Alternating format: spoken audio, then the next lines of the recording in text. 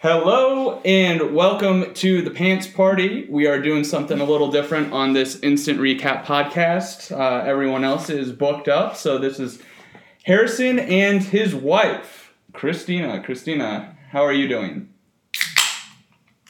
Hello. Doing fine. Well, that's probably better than a lot of us, I suppose.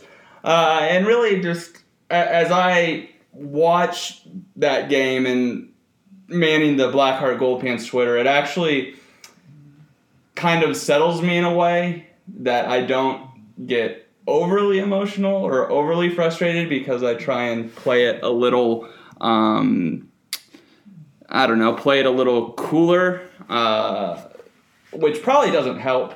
But overall, just a frustrating game as Iowa scores only 12 points, and it's been really just tough to watch this offense whenever they aren't playing a Rutgers or Middle Tennessee State or Miami of Ohio because, hey, they're willing to try all this new stuff. But against a team like Penn State, they didn't do anything. Like, they ran no jet action stuff. No jet action, sweeps, nothing like that. They had an offensive line that was once again a sieve, constant pressure on Nate Stanley. And really, I guess that's, for me, where it kind of begins and ends, is the offensive line. And to that respect, Stanley, they really didn't do anything to help him out at all. Although, in maybe misleading stats for the game, babe, it was kind of wild to see because Iowa actually had more first downs than Penn State. They had more yards than Penn State by about 60, although ESPN's showing that Penn State had 0 yards, which is not the fact. And, I mean, Penn State did have a higher possession, which, if Iowa loses, and they also turned the ball over, Iowa did, but they only had one penalty. It's just, this is a really weird box score for me because it's just like, what I saw does not match up with 356 yards, 8 of 18 on third down, 2 of 2 on fourth down. It's just kind of wild. Nate Stanley had almost 300 yards. That's fun. 25 of 43. I don't know. What are your initial takeaways?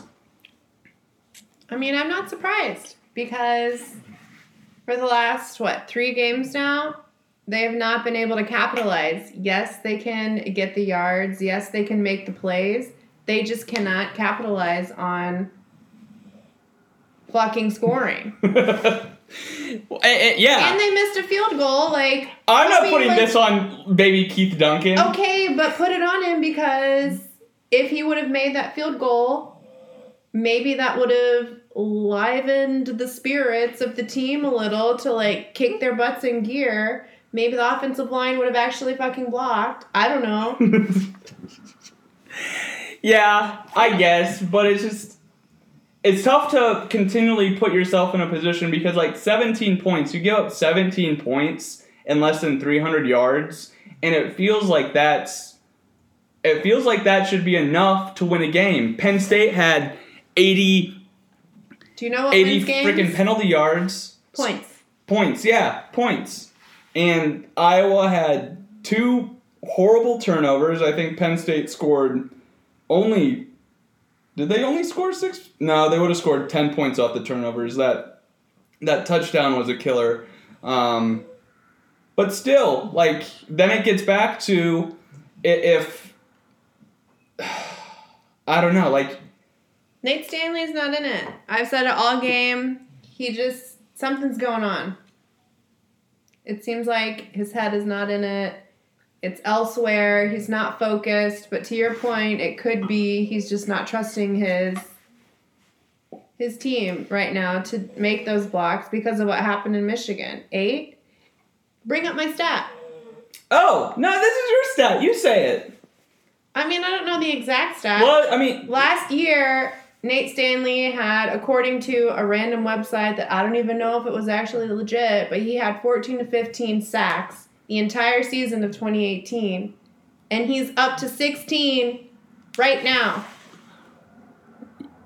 Yeah, I can't see the sacks that Penn State had this week, but I mean, I just don't know what to do. Like, is it creative differences? Could it be? Is that something going on with Nate and the son? I don't know. Oh, Brian, the son? Yeah, let's call him just the son. Creative differences? Oh my God, yes.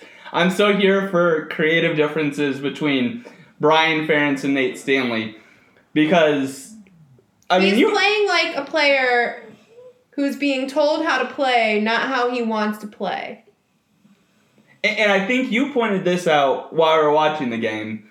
It was that one play they had, and I think I tweeted about it. It was the one where Iowa had like the whole field overloaded on the right side. Like, there was no skill players on the left side, and Iowa ran to the right side. And then... Because that's what you're supposed to do when you're running a play, if it's drilled into you that much. By the way, I'm not just an idiot. Obviously I am. I played college sports, not football. But I know what it's like to be a collegiate athlete. I know the pressure. I know somewhat of what I'm talking about in this sense, in this state of mind. So that's how I feel just watching what's going on. He's just running plays. He's just doing what he's told and not liking it, and it's showing in his performance.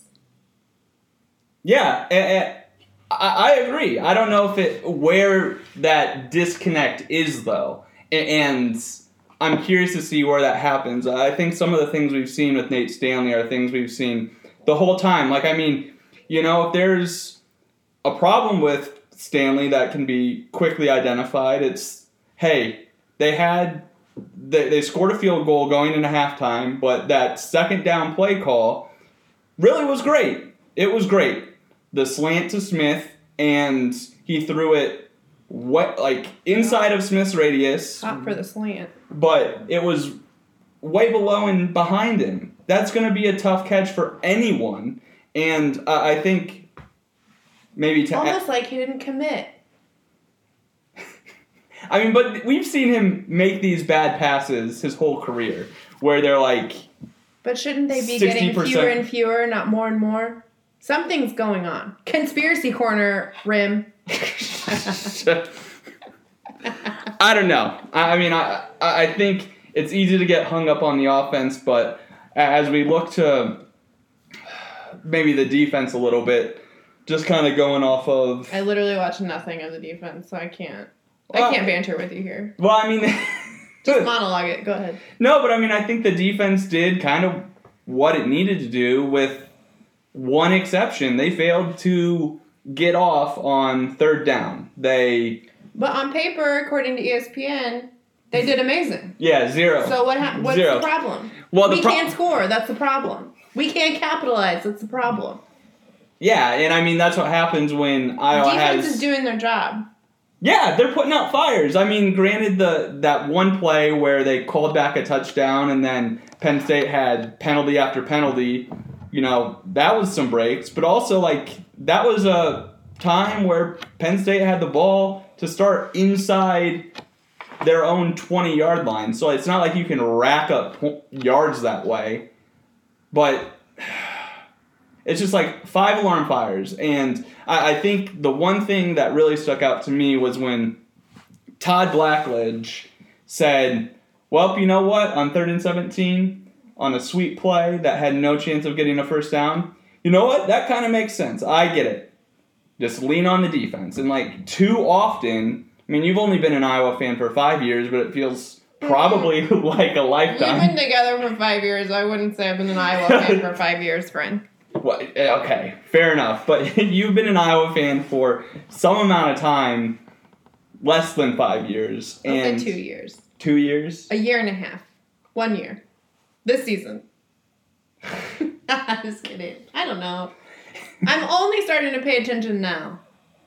So I feel like now is the only time I can say I've been a fan this season. Yeah, now that... I'm committed now, and it's really annoying, and I hate everyone. Everyone who? Brian? You hate Brian? You love Kirk, though. We can monologue here for a moment about your love of Kirk. Stop. What if he hears this? I'll be so embarrassed. I love you, Kirk. You're my bae. You know, I would be... Call you. Jeez. Good Lord. No, but, like, I mean, it was a tried and true game plan that we saw from Kirk because early on it just felt like Iowa was just going to try and get it to the fourth quarter and see if they had a chance. And really... I feel like that's what they do. That's his MO. His modus operandi. That's what he does. And it works a lot of the time until it doesn't. And, like, that's what makes Iowa losses so fucking painful. Yes, yeah. Because it's like, oh, what if we played this way in the fucking third quarter and not the fourth? Like, I don't understand. Or like we went over the top to Brandon Smith earlier in the game. Yeah. He's athletic. Like, he can make those plays. Trust. They don't trust each other. That's what I'm feeling from this Iowa team this year. Insane. Just kidding. No, but really, they're not playing like a team. In a sense. I feel like there's a lot of disconnections. There's a lot of mistrust. Like, a lack of chemistry. Yeah. Does this, I mean, does this just kind of come back to Nate Stanley's personality being, like, super introverted? Because, I mean, from a team standpoint, like, not having kind of a person to rally around I feel or like you who can rallies only everyone. be an introverted quarterback in the NFL. Once you've proven yourself, college years, rookie years, you've proven yourself to know what you're doing. Like, you can't be that person in college football. You have to, like, be a team leader because that's what everyone looks to the quarterback to be, right? I'm assuming. That's how I feel. Like, quarterback is, like, team captain, quote-unquote, whatever. So, like, if he's introverted and not, like, making an effort to, I don't know, hang out with these guys or, like, spend time with them or, like, if he's just a quiet guy, that's on him. That's not on the team. If, like, does he not communicate? I mean, I think he just... The storyline that's always been about Stanley is just how introverted he is. And, like, clearly he's smart. Clearly he's got, like, the arm talent. But I think there's just something, like, Ricky Stanzi from the 2009 team gave, like, this amazing speech about... I mean, I guess it's not necessarily amazing, but, like, the speech that Iowa Hawkeyes football shared to Twitter earlier. And it was like, man... You just got to go and sharpen your spear and go out hunt so you can eat. Something like that. And who's that? Ricky Stanzi. Who's that? The 2009 quarterback. Okay. Anyways, he said that when? In 2009? No, this week they brought him in because they were honoring the 2009 team. So he hyped this team up, not Nate Stanley. Yeah, and I guess what I'm saying is, like, I don't necessarily think that Nate Stanley is, like, the type of guy you're going to bring back and he'll be able to have some super motivational 10-minute spiel to these guys, to future Hawkeye teams. I guess that's my point, and it's kind of getting to your point. It's just like the chemistry off the field that they may or may not have, it just doesn't look like they have the chemistry you need on the field. Here's a question. Is the lack of chemistry a job for the coaches to, like, build that chemistry, to build that trust? Yeah, trust falls. Do we need to go sit in and... Like, have them go on, like, an obstacle course? Yeah, like, do we need to put in a team building? Because... There's just there's so much talent on this team. There's just something off about it. They're not playing as a team. There's so much talent. There's no I in team. Like... Oh, thank you. I'm just saying. There's a disconnect. I don't watch football, but there's a disconnect, bitch. And it. Sorry, we just watched Breaking Bad. No. But I mean, it's like, and that's the type of thing that you can overcome when you're playing less talented teams. You can just win on talent. Here's what I'm a fan of: playing hard teams first few games of a season. That's not how this season turned out. Well, even the Iowa State game. That was a good game. Like, that was a good game to have at the beginning, right? But yeah, I don't know. It's like they never have to raise their level above Iowa State to try and win a game. And, like, Iowa State, it's just so deeply rooted in both of those teams that it doesn't matter when that game's going to happen. They're going to, like, that is the quote-unquote championship game for them because, like... I like the case that... That's what they look forward to. That's where they feel like they have to perform and, like, really bring one home for... The trophy. And with that out of the way... Are they coasting? Like, are they just like nothing else matters? Like, I'd be interested to see the statistics on what their preseason looked like before Iowa State and what it looks like after Iowa State. And, like, when that game always is. I mean, it's always, like, the second game of the season, typically. Never mind. But I mean, like, the thing that you bring up is, like, when you have some extra form of motivation, Kirk Ferentz has largely found that he's been able to thread that needle the last 4 years, because after 2014, which was a season that everyone maligns, and... Was that the one where they went like 10-0? No, that was 2015. Yeah. But after 2014, obviously, they went 7-6, but you look back at that 2014 team, and the offense averaged 400 yards a game. Like, it wasn't some horrible offense. It felt horrible, but, like, some of these indication stats that they had were good. And it feels like that's where we're headed for this 2019 team is, hey, they're going to play enough bad teams that they'll get their scoring average up. They'll rack up 400, 500 yards against bad teams. But then once we get to the better teams, hey... Let's just play the fourth quarter. It's 15 points in... Yeah, exactly. Like, I mean, it's 15 points in 8 quarters. They've scored 1 touchdown in, I think it was like 30 drives against Penn State and Michigan. And it's just frustrating. Like, I guess that's just what it comes down to. And, like, I just don't think I'm going to get... It's frustrating in the sense that, like, I'm just... headed towards, like, almost an apathy. And I think that's kind of what's most concerning for the rest of the season. I know how it's going to turn out. But I feel like that's every Iowa fans' outlook on the season if they lose more than 1 or 2 in a row.